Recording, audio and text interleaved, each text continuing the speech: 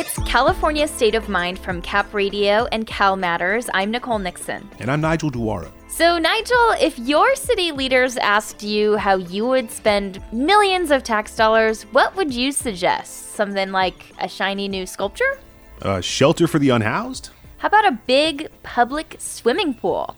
Well, that's a question that more city governments across California and the rest of the country have decided to start asking their residents, from Los Angeles to Sacramento, and even an elementary school in the city of Merced. It's called participatory budgeting. It's where residents propose and directly vote on actual city services and infrastructure. So today, we're going to take a long look at this process and how it's played out in the first city in the nation to have adopted it citywide, Vallejo, in the Bay Area. Cap Radio news and features editor Pauline Bartoloni became a little obsessed with this democratic experiment.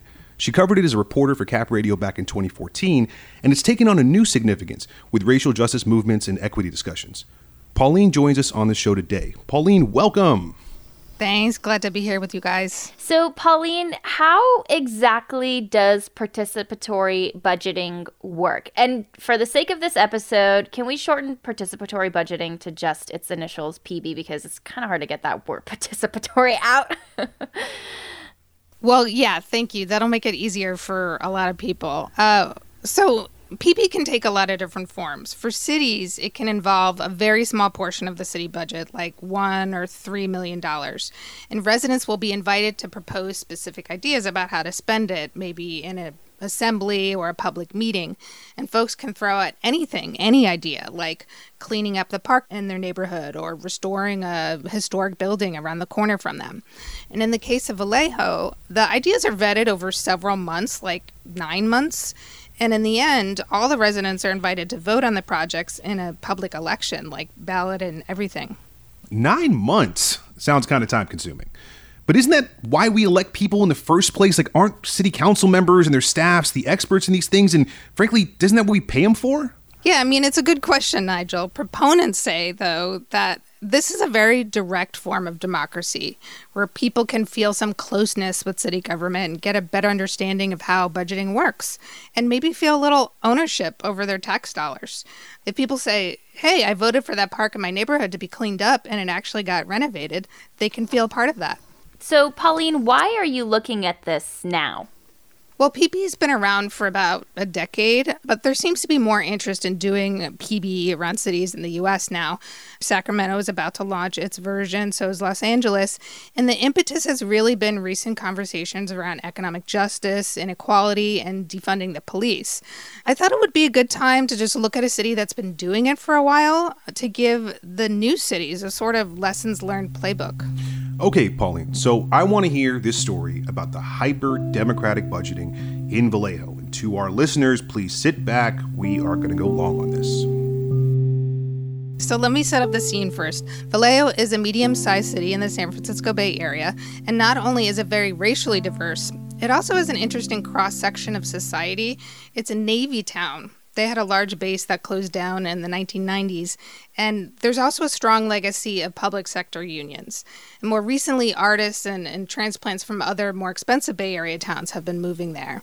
But everyone felt the pain during the Great Recession in 2008, which sent the city into a bankruptcy. Longtime former resident Marty Brown said home foreclosures were rampant, and morale was really low at that time. You know, people were leaving in droves. It was constantly being talked about getting out of the city. Back then, Brown was a local activist pushing for things like public access to the waterfront. And she didn't like the way Vallejo spent money.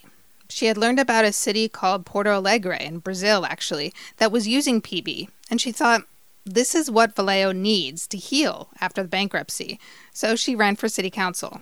My thought process was, as we were, especially after I got elected to office, was how do you get people re-energized and re-engaged in their community, reinvested and loving, if you will, their community enough to stay committed and help them be part of the rebuilding process. So when Brown got elected and made the pitch to city council, it wasn't an easy sell. PB would use part of a new sales tax, which the mayor at the time, Osby Davis, didn't like. He and others thought any new revenue should go to meeting basic needs after the bankruptcy, like funding infrastructure and public safety. Here he was back then. Now is not the time to engage in a new philosophy about how we spend the monies, especially when we're hurting so bad that we have our staff working double and triple time. We've taxed them to the max. We've asked the public to accept sacrifice after sacrifice after sacrifice, and yet we're sitting here. Councilmember Brown really clashed with this mayor. She said the feeling at the time was elected officials know better than the people what the city needs, and there was a fear that the public would vote on so-called unicorns and rainbows, like superfluous projects. So, Pauline, what happened here? Well, PB was voted through by a slim margin, and Vallejo got nationwide attention for it, actually. The first year, the public had more than $3 million to play with. I talked to a man named Nestor Aliga about this time. He's a leader in Vallejo's large Filipino-American community and a veteran. He was pretty excited about it. Like most people, I said, you know what, this could be interesting. It's a way to engage more people in the city process that is also has a backing of some financing, if you will. Back in 2012, Aliga was a facilitator at the initial brainstorming assemblies, actually. It was fun. We had everybody put their ideas on a white sheet of paper with yellow sticky notes, and some people came in with no notes, and some people came in with typewritten ideas. And Pauline, you actually covered one of these brainstorming sessions, right? Yeah, I did. Actually, that was back in 2014. It was at a local school gymnasium, and dozens of people were sitting at lunch tables. Actually, here's a snippet of a report I did about that back then. The crowd breaks up into small groups. My name is Stacy. We have each with a volunteer facilitator and note taker. Vince, Carl. My proposal is street lighting. I kind of want to piggyback on what was on the ballot last year, the outdoor fitness equipment at the waterfront. Okay. Say a day use area for the homeless, like what kind of, can you elaborate a little more? The renovation of the Herbert House at 1 Kentucky. That sounds so foreign now, just strangers sitting next to each other and breathing and talking. I know, right? But, this could still happen over Zoom, right? Yeah, so I want to hear about what actually made it to the ballot in Vallejo. Okay, well, the first year, Vallejo residents had 33 projects to choose from. Things like a weekend flea market, a blues festival, outdoor fitness equipment on the waterfront. Voters 16 years and older, actually, could take their pick of 6 projects on the ballot. Well, that's kind of cool. I mean, I wouldn't mind like a free beer giveaway in my neighborhood, and I know I can get the votes. Yeah, Marty Brown said the first year the ideas were pouring out of people, and they didn't really have to deal with a lot of red tape and what she calls government killjoy, but that all started to change, actually. Oh, no. What does start to change mean? Well, the second year, the national nonprofit that ran the process in the beginning, they left, and the city was now running the show. So Brown says the city was scrambling to figure out how to make the projects work, and they realized things had to be done differently. Some things kind of got a little away from them, and so there were a lot of things that had to be figured out on the back end, which was a learning process for all of us. Staff started to realize how difficult this was going to be, and as a result of that, came up with stricter rules for the next year. And I could just see, I would joke with people like pretty soon it's going to be PB Light. PB Light. That does not sound as good or as fun. What were the sticking points here? Yeah, well, one major challenge was preventing what's called a gift of public funds. Basically, doling out taxpayer dollars to individuals is illegal in California. And Vallejoans were proposing projects that would, maybe employ them to build a sculpture on the waterfront, for example. And that would be a conflict. I talked to Liat Meitzenheimer about some of the other snafus. She was on the steering committee as a resident in the early years. And she sat through hours of meetings with city officials trying to figure out how to bring projects to fruition. And she felt over time, the city made it clear they supported projects that could be managed by the city or involved city property. The city was pushing back on a number of the activities I proposed because they're saying, no, you can't really prove that it's going to involve, everybody in the community. And so the rules started changing. And so we had a big fight over our new rule book, trying to come with some consensus about what we could live with and still have PB. And Meitzenheimer said eventually, it felt like government officials and residents just weren't on the same team. It felt like they were telling us what to do instead of asking us how we could make it work. It just seemed like the city wasn't interested in putting that kind of time and energy in it anymore. And so that was the big fight, was because that was the whole point of getting the city to work with the community to get a common understanding of how city budgets work. Well, we got to take a break. But when we get back, we're going to hear why supporters of PB still love it, right? Yeah, I guess it kind of depends on how you feel about potholes. More with Pauline coming up after this break.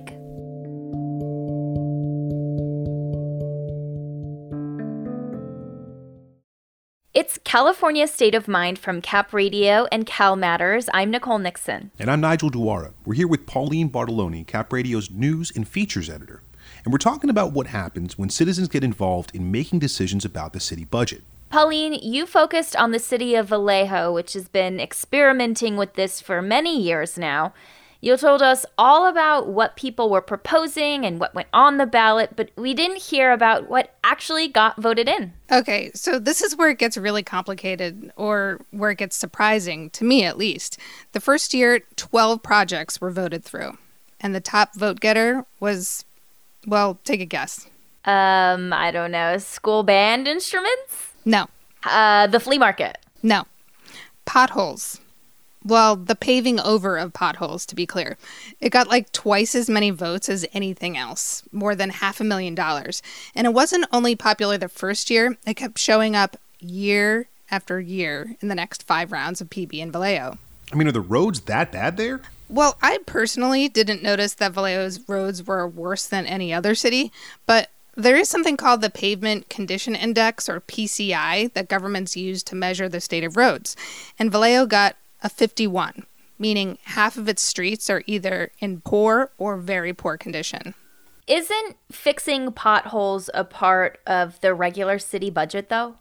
Yeah, it is actually. And this was really a huge frustration with some of the people who are very involved with PB. Like, this process is supposed to be for icing on the cake projects or aspirational, creative projects, not meat and potatoes or things that the city already funds. The potholes is a really classic example of what was wrong with PB in our city.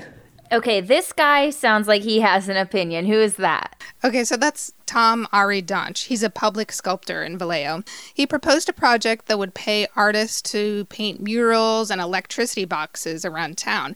He calls PB a rigged system. Kind of harsh words, I know, but here's what he meant by that.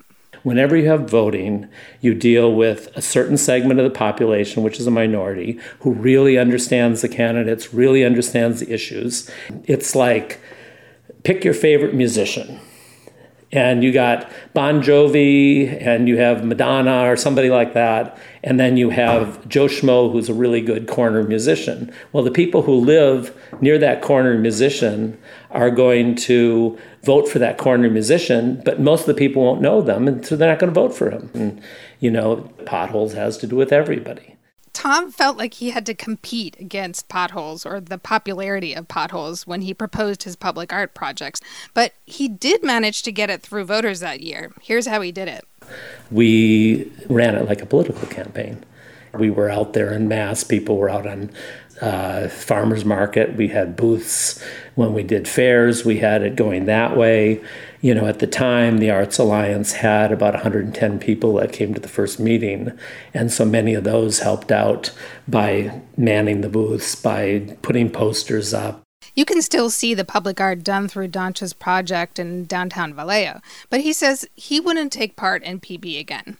Partly because he feels that lesser-known projects that may have had a tiny budget are at a disadvantage to big-ticket items like fixing potholes. Pauline, there has to be some reason, though, why people keep voting for potholes over and over again in Vallejo, right? Well, I asked a long-term resident named Pelton Stewart this question.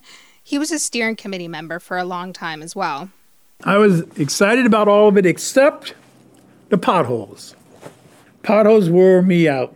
Okay, so he wasn't a fan of street repair either, but he did give a great explanation for why people care about potholes. Because it affects all of us financially. Wear and tear on our cars and us. The image of the community. I remember we had the president of another country come to Vallejo. And, we literally sat here and were concerned about what route he was going to have to come here because it'd be so embarrassing if he's driving up to the front on Santa Clara and he's because the roads were that bad. So when I bring my family here or, have guests that come, you want them to see a nice bedroom community, working class folks, not trying to be, Beverly Hills, just working class folks that take care of their stuff. That's the image that I want to project. And potholes is the indicator of neglect. No matter what the reason is why people want potholes, you really can't dispute that in this process. At least that's what Nestor Aligo told me. He's the veteran and the Filipino-American activist we heard from earlier. He said the whole idea of PB is to increase community participation. You cannot, say, well, you know what, that idea, we're going to shut that down because it's a city project. Some people would probably say, well, now you're cutting me out. So, it's a two-edged sword, if you will. Pauline, so to Nestor's point, what has PB done for community engagement? Well, Aligo says PB may have increased political participation among specific groups, like Filipino Americans, for example. He said there may not be a direct correlation, but maybe in the last 10 years, he's seen more Filipinos on commissions and in elected positions in Vallejo. It's possible that PB had something to do with a,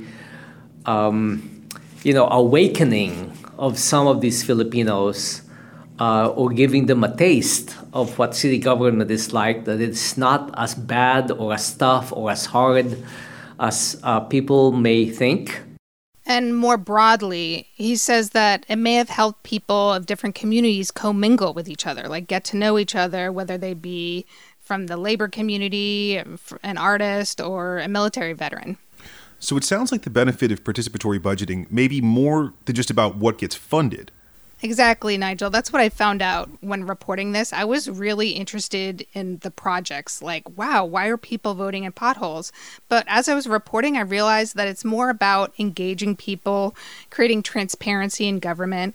I talked to Marty Brown about this, actually, and she said PB is about helping people just understand how government works. People got up at the podium the first year and said, I had no idea, how complicated it is to get stuff done because you're using public money and it's our money. And so today I think there is maybe more of a heightened understanding among those who are engaged in PB and engaged in government of how complicated government really is and how much oversight there is to make sure that we are transparently and honestly and ethically spending your tax dollars.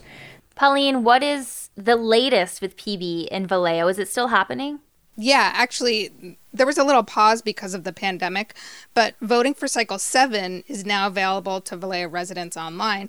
And you may be interested to know that for the first time, potholes are not on the ballot. So what about the other cities that we mentioned at the top of the show? We talked about Sacramento and LA. What is the status of PB, of participatory budgeting, in those cities? Well, in Sacramento, it's still kind of in the planning phase, but it looks like it's about to launch. They slated $1 million of Measure U funds. So Measure U is a new sales tax in Sacramento, and about $1 million is going to go to PB. And an organizer told me that it will have a strong equity focus. So they're considering whether to focus these funds on engaging certain residents in certain communities that have traditionally been underserved. In Los Angeles, it also seems to be in the planning phase, but I hear that it's going to be launching in the fall as well. Pauline Bartoloni, Cap Radio's news and features editor, thank you for giving us a window into local politics in action and this experiment with democracy and budgeting. Thanks, guys. So all politics is local, and when it's already local politics, it's very local, like on your own street. Like literally the potholes in front of your house. Well, listen, we do want to add a quick program note here. We're wrapping up the show in the next couple weeks. October 1st will be our last show for at least a little while. If you've been listening, a huge thank you, and we do have a good show planned for our last episode. Yeah, we promise it's good. So next week, for our final show, we're going to take a look back at what we've all been through this year, some of the news highlights and lowlights. So you'll want to tune in for that, and until then, see you next week. See you next week, Nicole.